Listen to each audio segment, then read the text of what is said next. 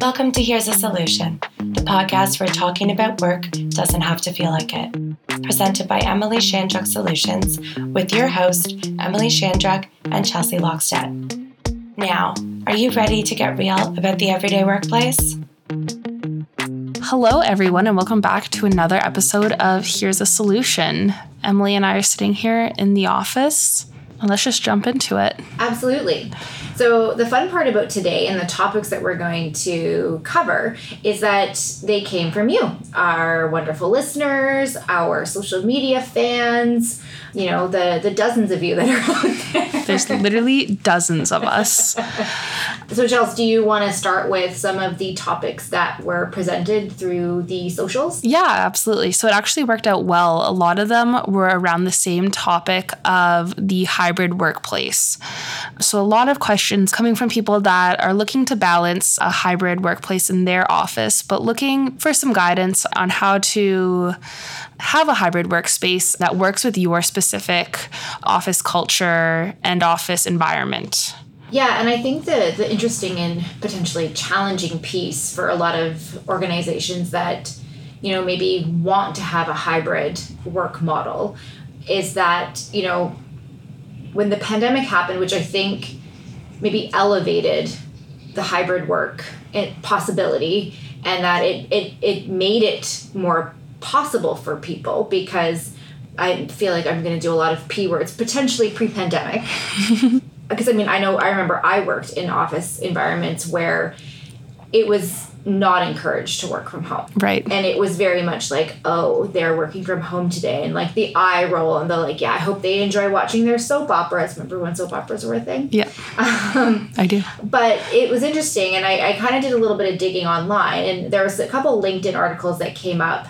And one of them was interesting in that it said, coming out of the pandemic, 80% of employees that were given, like, had the opportunity to have a hybrid work model wanted to keep it. And I think, you know, I think about our situation. You know, if either of us were to wake up and be like, yeah, I just really want to be in my pajamas today. Yeah. It's like, I'm not coming into the office. Cool, fine. Yeah. We don't have a forward-facing environment where we are expecting foot traffic. We both have cell phones. We don't have like an office line that needs to get managed. We could do our jobs literally anywhere in the world. Yeah, exactly. Well, and so I'm glad you brought up, so when you said that 80%, that leads us into one of the comments. But what about that? What about when you're trying to manage the 20% that don't want to be in a hybrid office? Yeah. And you know what? I get it. Like, I am someone that I very much want to separate my work from home. Yeah. You know?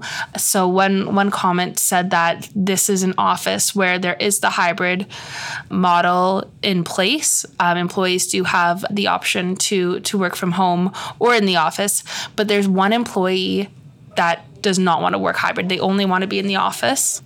But because of that, this is a workplace that does have an element of foot traffic. There are people coming in, and now that employee that is always in the office is now taking on more responsibilities, because when that foot traffic comes in, they're always the employee who's there. Does that make sense? Yeah, and I'm glad you brought up that conversation that came out of, I believe it was Instagram, because we were able to dig in a little bit and kind of find out a bit more specifics. And so, again, bringing it up here in a completely anonymous way, because it might pertain to you. So, yeah, like you said, and I believe in this, with this organization, there is like a dedicated admin who is, you know, their role, they're one of the ones that, like, you don't have a choice. Yeah. You have to be in the office. Yeah. However, this position also receives breaks. Yeah. And a lunch break. Yeah. You know, they're allowed to get up and go to the washroom. They would also receive vacation. So what happens when, and we're just going to use like a typical day. So, you know, nobody's really on vacation, but you have that, like you said, that one dedicated employee who chooses to be in office. And then you have the admin who, okay, I'm going to take my lunch. So if you were the manager or the overseer of these individuals, I'm going to say your easiest resolution to this is, okay, you, a said employee who's choosing to be here every day, when they go on lunch, if somebody comes in, it's up to you to manage that foot traffic. And I think in theory, that's a really easy fix. What that does, though, is it constantly then puts it on the employee that's choosing to be in the office to have that dedicated hour when the admin is gone interrupted. Exactly. Yeah. And so this is where the conflict lies, listener. I'm not sure if I explained the situation well. So whereas if there was no hybrid work option available, the office would rotate responsibility in covering that admin person's lunch. Yeah. Whereas if this is hybrid, everyone could feasibly be out of the office working at their house, and this one person who does not want to work at their house would be responsible every lunch break for the admin in handling foot traffic. And so when I thought about this and sort of what I would recommend to the manager, director, overseer of this group, because the other thing that the hybrid environment has done, which I think is a unintentional byproduct, is it's created in environments like this where you have, from what I understand, salaried employees who don't technically need to be scheduled. Right. You know, you as the manager of a bunch of salaried employees, you just expect, okay, you're technically working here, let's say 9 to 5, but now all of a sudden you're creating schedules, right?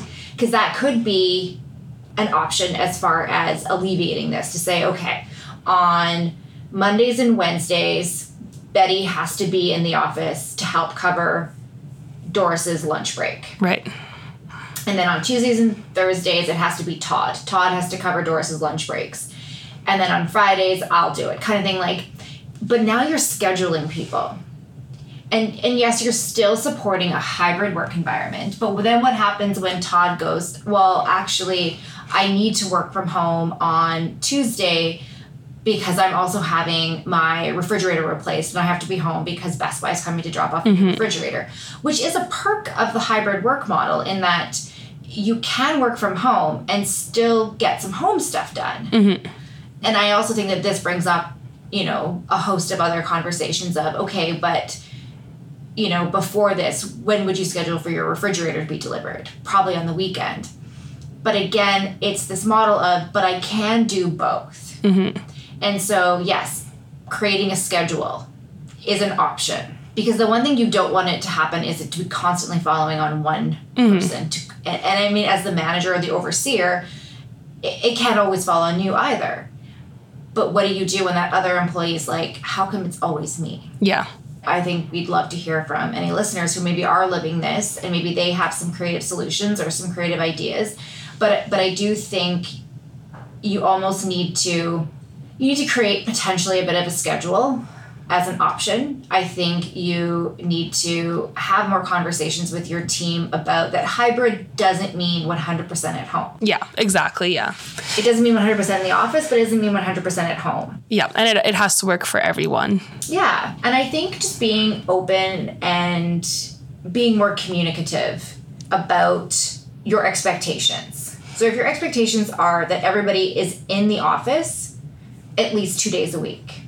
Yes. And then setting just clear rules and limits and boundaries with it. So there's nothing that's unknown for the employee. Yeah.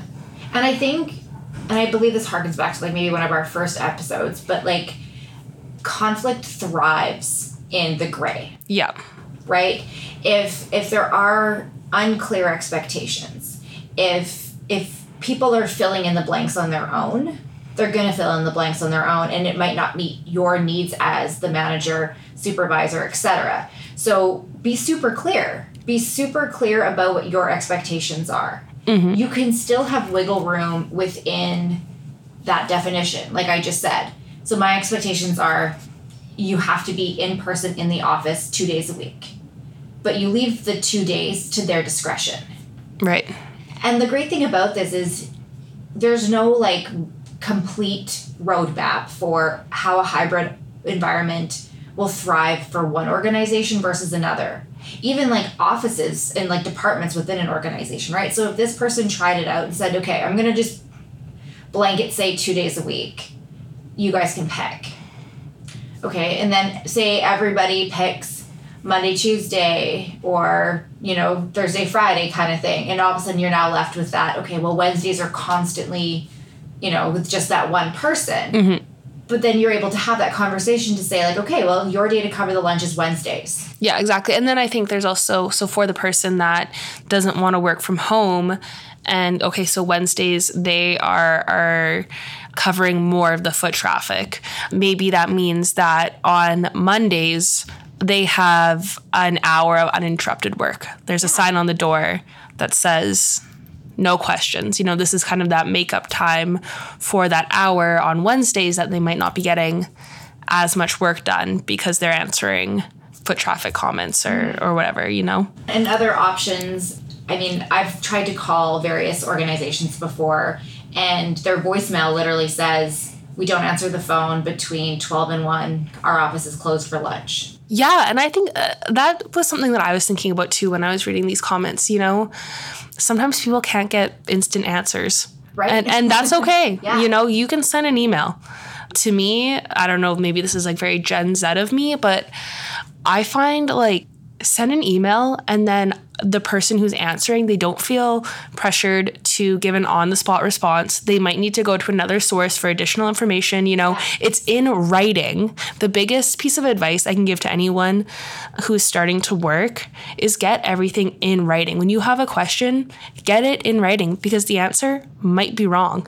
Yes. And you might be relaying incorrect information. But if you have a paper trail, you can show that you're not the one responsible for that error. Yeah, so I don't see anything wrong with the organization or the office within the organization kind of creating a policy of, our admin's on lunch for an hour and the office is closed to foot traffic for an hour. I don't see, honestly, anything wrong with that. No, and you communicate it. You put up a sign. You keep it in, like I said, it could be on your voicemail. It could be in your email signature. Mm-hmm. Like, emails will not be responded to between this hour. If emails are being responded to that quickly, incredible. Right. I would love to see an office though. Yeah. Yeah. So then that kind of leads us into our next question. That was about when you're in a situation with hybrid work where you're not quite sure how much work is actually being done at home. So you have an employee that occasionally works from home. It might be on that basis, kind of how it is here, where it's, I woke up this morning with a headache. I'm going to work from home now. And at the end of the day, as the manager, you're not quite sure. Could this have been a sick day? How much work did this person actually get done from home? Yeah. And so I think a lot of that comes back to, you brought it up earlier, and I think we talk about this a lot, is just those communication channels. And I hate saying, like, do you trust your employees?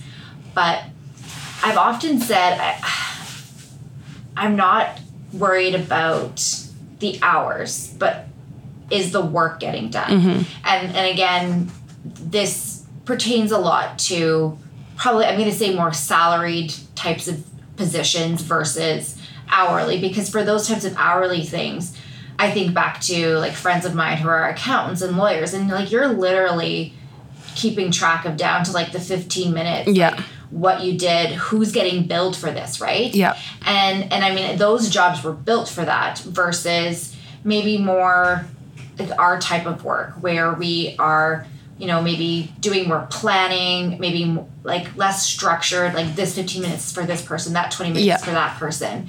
We don't need to be as detailed because we're not billing clients for that type of like by the minute work. But you're right, like how do you ensure that when you don't see them that they're doing the work? Mm-hmm. So what I've done in the past so it wasn't necessarily like a hybrid work environment, but I did used to work with a team, and for several months of the year, they would be outside of not even the office, but the city that I worked in. Right. They would be spread out all over the province, basically. And it was different in that they had very scheduled days. They had to make appointments. They had, it was a very rigorous schedule. Mm-hmm. So, but then it was, how do you kind of keep on top of that? How do you track that? So I think if there are questions around is this person doing what I'm expecting them to do? Because I think it's hard you don't want to be micromanaging their day. Right. And saying, like, what did you do from 9 to noon today? But what about weekly goals? So if they're in a role where they have to talk to X number of people, I think about the world of philanthropy. And I remember when I was first starting out in the world of donor management, the goal was to touch base with 12 donors a week. Mm-hmm. And then if you only touched base with 8 donors, well, then you had 16 the next week. Right. So the numbers didn't go down. The names just kept getting added. And then if, by the end of the month, you weren't basically started, if you had any residual, you kind of had to explain that. Well, did you make your phone calls, but then you scheduled a few lunches? Because a lot of times that face-to-face, that interpersonal relationship building, especially with donors and people that are supporting causes, is really important. But that can take longer than a phone call. Right. So if it was, okay, we have the expectations that you make 50 touch points, but that could be up to 20 phone calls, 20 lunches, 10 emails kind of thing. I don't know if my math added. I'm sure somebody listening will be like, it didn't. Cool. But right, so could you set goals? Yeah. Can you, and I know for you and I, we use things like Asana to kind of track tasks and put deadlines on them. I've used software like Monday where I can set certain goals and I can put due dates and expectations in the notes. And then if the deadline comes and goes, it's kind of a question of, okay, well, what prevented that from getting accomplished? Right. Well, and I think if you're in a situation where you don't trust that your employee or your worker is actually working, a lot has failed. A lot has gone wrong to get to that point. Yeah, absolutely. And especially, it really makes me think about situations where people are now going into jobs where from the beginning of the job, it is hybrid. It's not just a situation of we went virtual because of COVID and now I'm not sure if you're working when you're at home. It's I've never met this person before and I've hired you and you are now working exclusively remotely. How do I know, because I don't have prior experience with you, that you're going to actually work? And I think it comes down to trust. And I think it also comes down to having a really solid managerial style. Yeah, and I think, like you said, it's building that trust. So, if it's deadlines are getting missed, it's about having the confidence to kind of loop back with your employee and say, okay, what happened? Yeah. Why? Why did this deadline get missed? Why is a client still waiting on this information? Why wasn't that email sent? And doing it that comes from a way of, okay, so I want to make sure that we don't fall behind, because if we fall behind, the client will miss deadlines. Chances are they won't hire us again. So it's about making sure that before you get to a missed deadline, you have that dialogue and that communication and those touch points to be where are we with this project? Because I think that's really important, that before you get to a point where you don't trust that they're doing the work, that you know that they're doing the work to start with, right? Yeah, exactly, Yeah, it's definitely tricky. Like you said, people are getting hired in fully hybrid models now. And I don't think you want to get into I remember hearing during the pandemic, there was computer software that would literally track your mouse movements and things that's crazy Big Brother business. Exactly. Yep, it is. And I think it's just being realistic about the work environment. When you go to your office for 8 hours, are you sitting down and working straight for 8 hours? No, you are absolutely checking Facebook at least 20 minutes every so often. Exactly, and that's okay. And you know what? It's probably more productive if instead of checking Facebook, you're switching the laundry. Yeah. Or doing the dishes. Sure, that's great. Being able to meet the refrigerator repairman. Yeah, exactly. Repair person. Yeah, it's 2023. I know. Women fix fridges now. Yeah, I do think the hybrid workplace, it does present challenges for different personality types. I know that I'm a procrastinator, and if I was working from home and if my work day was 9 to 5 it might be a bit more 10 to 5. You know, and again, I think it's just having a bit of that flexibility to say that's okay. And when you're in trouble is when those kind of habits are making it so that things aren't getting done. Yeah, I think like the clear piece that has come through in any articles that I've read, people I've talked to when it comes to successful hybrid environments is that establishing collaboration and connection. Mm-hmm. If you are able to do that, you're going to have a successful hybrid team. So like leaders really must find a way to establish that. And yeah, it could be difficult. Like I'm thinking to a scenario I gave to my students this year that I was teaching. And it was about a firm based in Thunder Bay that was merging with a firm based in Vancouver. And we called it the Ooh La La Law Firm. Love that. And it was about, they were challenged with time zone differences. Mm-hmm. And I remember when I was living in Vancouver and working with people in Toronto, like we would get into our office, you know, at 8:39 in the morning and our inboxes would be full because Toronto's been working for 3 hours, right? Yep, that is a huge challenge. But then we get to fill up their inboxes by the end of the day. But how do you navigate that? How do you make sure that you're not getting a call at 5 a.m. from somebody because, oops, they thought it was 8 a.m. and, you know. Yeah. So, and one of the pieces for this scenario that I gave to my students was, how could you create collaboration and connection between offices that are, you know, spread across the country, different time zones, different work cultures?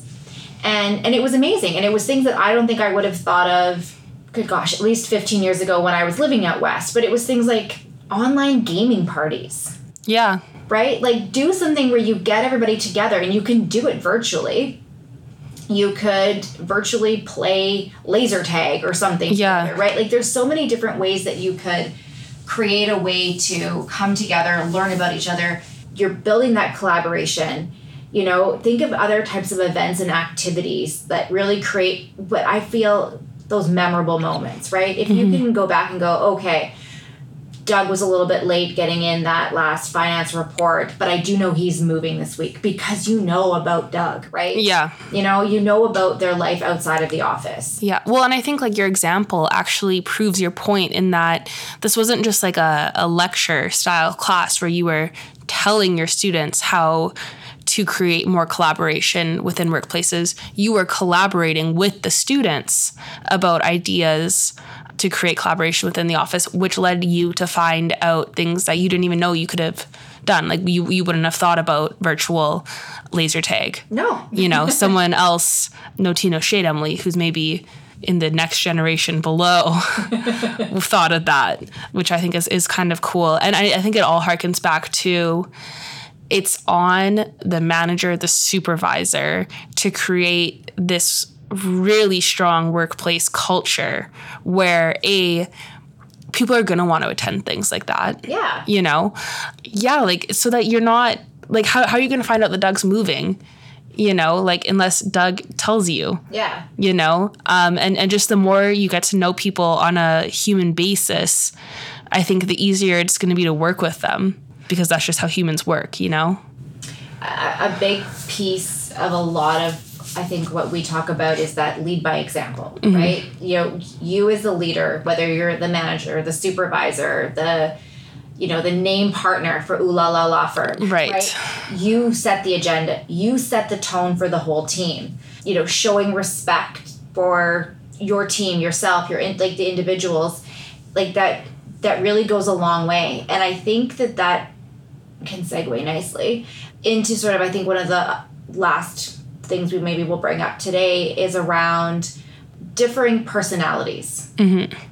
And one of the questions that was brought up within Instagram was, you know, what's your experience with managing, I think it was, quote, big personalities? Yeah. And so the one piece that I find very interesting when somebody labels that or talks about, you know, we've got a difficult person in the office, I love to ask, okay, well, what makes their personality big? Mm-hmm. What makes them difficult? Is it that they just don't agree with you? Is it that they're loud? Is it that they have lots of opinions? And I often and I actually bring this up again in the course that I teach around sort of the devil's advocate side of that, right? So they're loud. Is it that they are enthusiastic? Mm-hmm. Are they difficult? Or do they just really love to think things out? So the other adult human that I live with in my house is kind of showcasing the other side, or what could go wrong, or have you thought of this, which can sometimes be very challenging. Mm-hmm. Sometimes feel like, why are you always disagreeing? But it's not disagreeing. It's being like, yeah, it would be great if it went that way, but it could go this way. Yeah. And so those types of big personalities. And maybe before I jump into more lecture mode, what did this make you think of? It made me think of the fact that often we need people who are very different to balance each other out. Yeah. It makes me think of the movie Parenthood. There's a scene where, so Steve Martin's character, Steve Martin and Mary Steenburgen are parents. They're a couple and they're parents together. And he's very, very anxious and she's very, very go with the flow. And he's talking about their son caught the winning baseball catch in his baseball game. And it did a lot for the kid's popularity, and he really needed that. And Steve Martin's going, but what if he didn't catch the ball? And Mary Steenburgen's going, but he did. And Steve Martin goes, but what if he didn't? And she goes, what if he did? But he did. And Steve Martin goes, but what about next time when he doesn't? And she goes, but this time he did. And I think it just is such a good showcase in that you need both sides of that to kind of make a whole, more well-rounded parent. And that's a parenting example, obviously, but that can really be easily applied to the workplace, So someone who is really opinionated would pair well with someone who gets stuck in analysis paralysis. Exactly. Yeah. Yep. There's so many different things. Someone who is really loud is a good pair for someone who is really reserved but really thoughtful, you know? So this made me think of, again, one of the main books that I use, and I'll put the link in the show notes that I use for my course, is the Conflict Management Toolkit. And one of the models that I talk about is called the social style model. And so a really cool, I like the social style model because it's, if you've ever done something like a personality quiz, and not just the BuzzFeed, what type of pizza am I, but Myers-Briggs or something like that. The part that I liked about the social style model versus one of those more tests, I would say they are, is, you sit down with this piece of paper or you're on your computer and you're filling this out. You're filling out a questionnaire to sort of tell you where you fall within the Myers-Briggs. And I often think back to, well, what happens if you didn't sleep well the night before? Or you had a fight with somebody right before you sat down to take this quiz? Or you have to do it at work. You're like, God, but what about all the emails that are piling up, right? Mm-hmm. And so I often say that those types of tests really only capture who you are in that moment. Right. And if you took the test at a different time, would it be different? Right. How when you take a photo of yourself, that's you in 1 second. Yeah. Whereas if you're looking in the mirror... Yeah. That's constant. Yeah. Or if you look back at a series of photos, right? So the cool thing about the way the social style model was developed is that it's based on observed behavior. So and it kind of works if I'm in an organization and I'm working with them, I love to sort of observe team meetings. I love to observe, check-ins, staff get-togethers, things where I can say, okay, who's the loud person, who's the quiet reserved person, who's making sure that the vegetables are restocked, who made sure that everybody got the invite, right? I want to observe and I want to see how they interact. And so it's not a personality program like Myers-Briggs, which is, like we said, founded on valid and proven research. But the power of the social style model really happens when we come to understand ourselves through others' eyes. So I'm going to just kind of talk about the types. So in the social style model, there's 4 types. The first one they call is the driver. And the driver is the more task-oriented and what we call more tell-oriented person. So they're the fast-paced person. They're going to make the really quick decisions. They're going to speak quickly. They're going to walk quickly. They're going to expect the work done yesterday. If they had a motto, it might be, it's better to do something rather than nothing, right? They're going to be decisive, but they're also going to be willing to okay, well, that didn't work, let's do that, right? But it's not going to be the most well thought out plan, right? So they really like to be in control, which can backfire if they're in an environment where people might need a little bit more time to think. And occasionally this type of person might kind of forget the needs of others. So then you have the analytic social style type. This person's highly focused. So they set standards for themselves. They're detail oriented. They expect to deliver quality work. They want to make decisions based on data. The more, the better. This might be the person that, like I said before, gets stuck in that analysis paralysis. They might research what type of microphone to get forever versus Googling best podcast microphone, seeing the pink one that pops up and goes, this by That's it. There's the amicable social style. They're the very warm and friendly person. They're kind of the team players. They're generous with their time. They want to hear from others. This is the type of person, if you get on a Zoom, they're the first person to say, hey, what'd you do this weekend? Right. And they actually want to know what they're actually curious, yeah. Yeah, and then they might, if they're running the meeting, if they're running the meeting and they have a driver in their meeting, the amicable person will completely drive the driver crazy because they might go around the Hollywood squares on a Zoom meeting and ask everybody what they did this weekend and really care and want to take the time because they know it's relationship building, whereas the driver's let's get to the purpose of this meeting. Oh my God, this meeting was supposed to start 15 minutes ago and we're still hearing about how Shelley tried figure skating for the first time, right? Yeah. They're full of energy. They talk first. They think later. They're going to pick up the phone rather than send an email. They want to meet you face to face. They are relationship, just on 10, sugar sticks, right? They just want to go, go, go.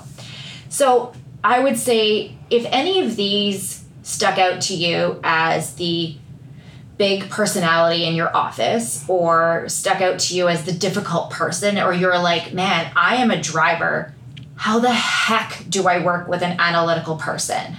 I've got a couple ideas and things like that, but I just kind of laid them all out for you, Chelsea. I don't know if anything stuck out for you as... Well, I think it makes me think that all of these personalities have positives and negatives. Absolutely. And you can see while you're just describing the different personalities, you can see how there might be conflict just based off of how these personalities are, but both personalities are valid. There's nothing wrong with either one. But yeah, you can see how in that Zoom call, that driver would be just get to what we're talking about, but also you could see how the amicable one would be you need to know these things. We're not just robots working, we're actual people with lives and we should know about each other. And this is how we find out that Doug's moving and why he missed a deadline. Exactly. Right?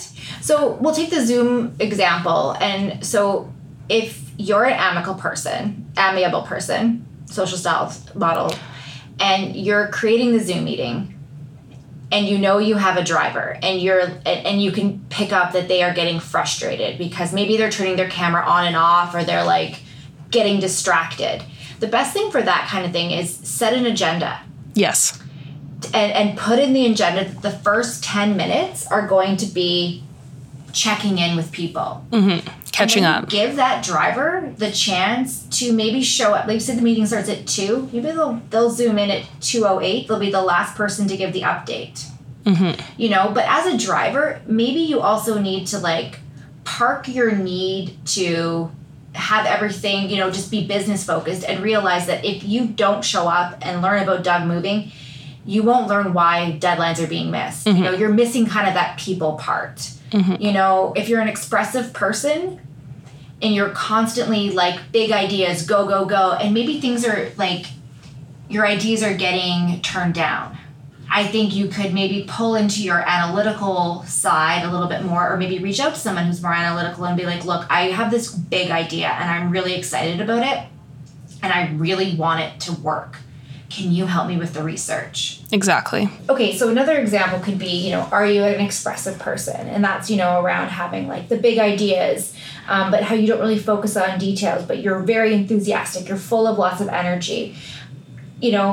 We can understand how it might be frustrating if you're constantly like throwing out these ideas and you're getting turned down. Could it be that you need a little bit more research and details to it? Is there an analytical person in your office that you could potentially partner with and say, look, here's my big idea, but I need to put it together. I need to get like the deck put in place. I need to be able to present this with some research. Partner with them. Is that a way you can collaborate, build that relationship within the office?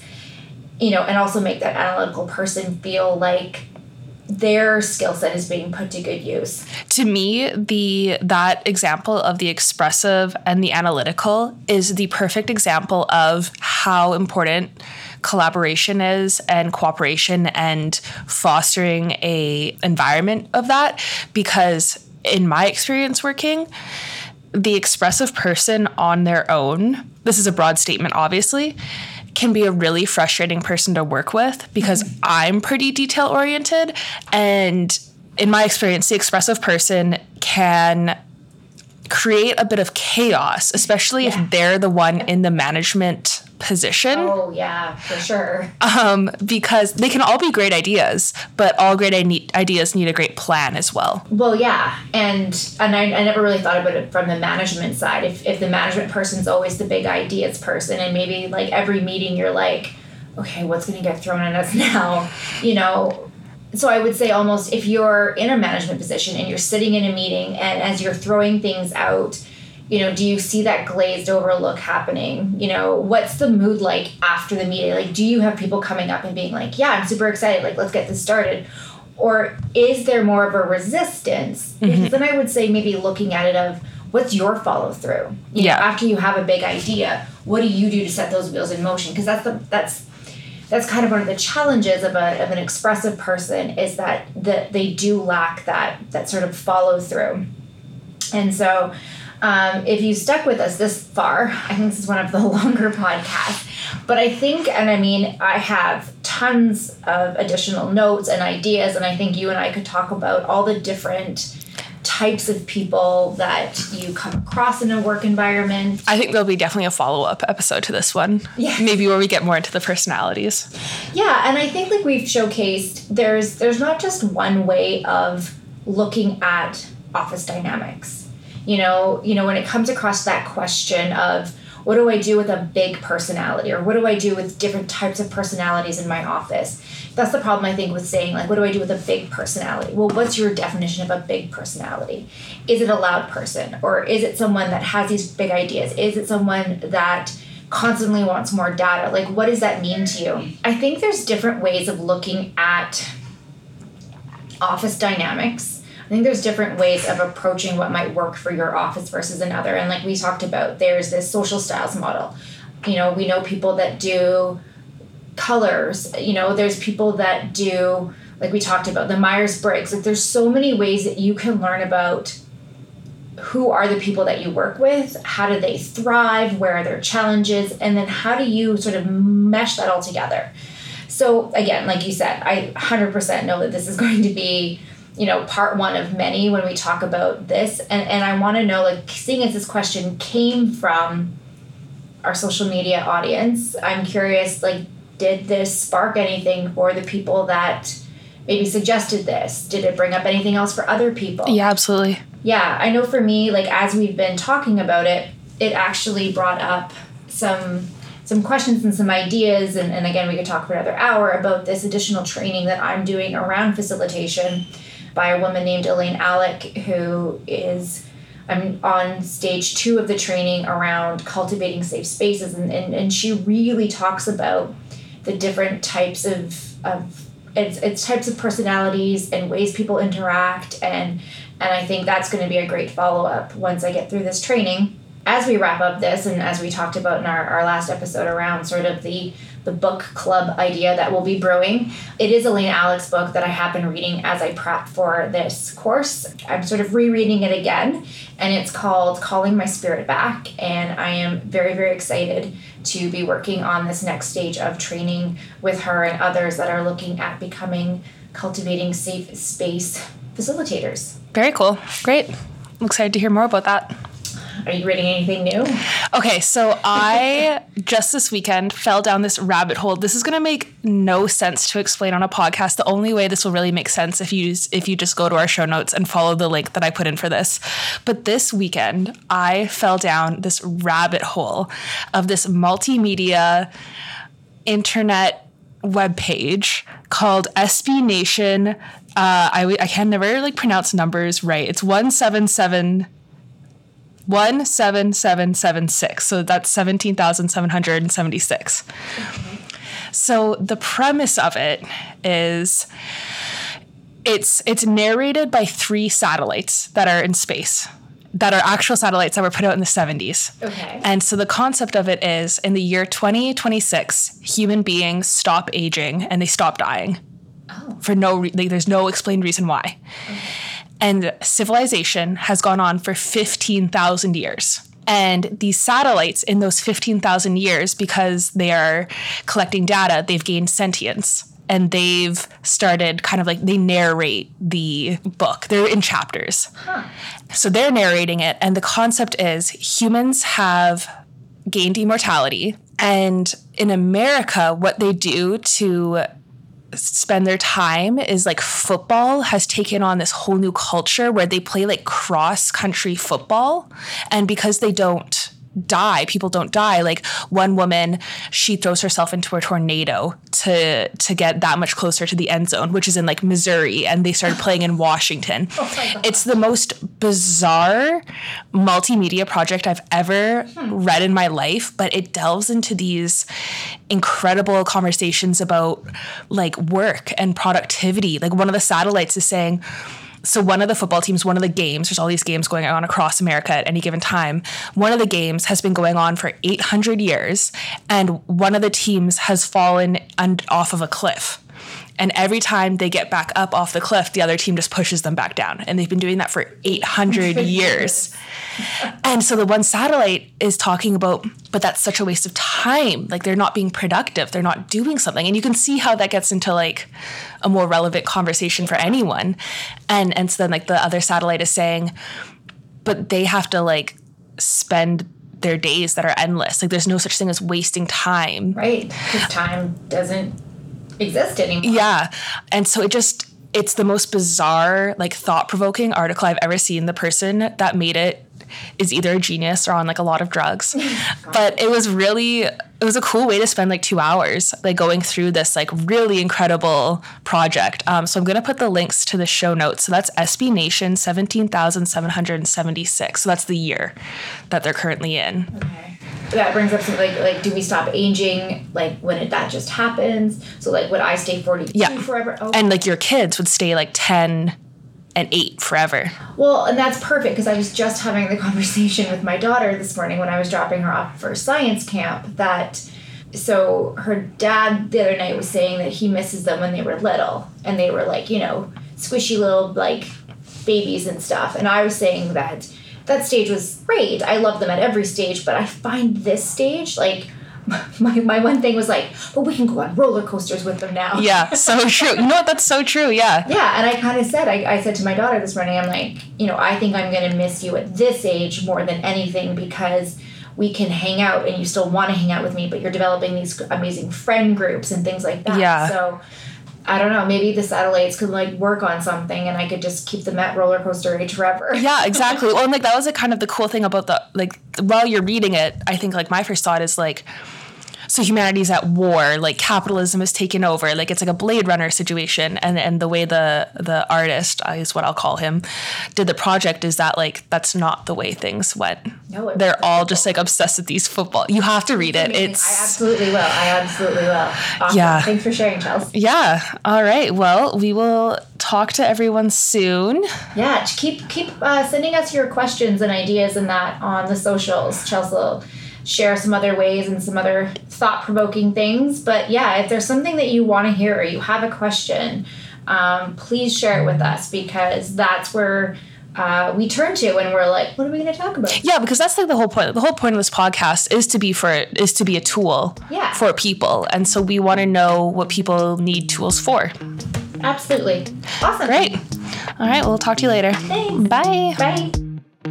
Thank you for listening to Here's a Solution, presented by Emily Shandrock Solutions. This podcast is hosted by Emily Shandrock and Chelsea Lockstead. Editing and sound engineering by Nick Donati. Find us on Spotify, Apple Podcasts, Podbean, and wherever you love to listen. And if you would like, you can follow us on Facebook at Emily Shandrock Solutions, on Instagram at Solution Boss. And if you have a question or a situation you'd like us to discuss on the show, send us a DM or email us at podcast@emilyshandrocksolutions.com. Shandrock is SHANDRUK. For more information, visit emilyshandrocksolutions.com.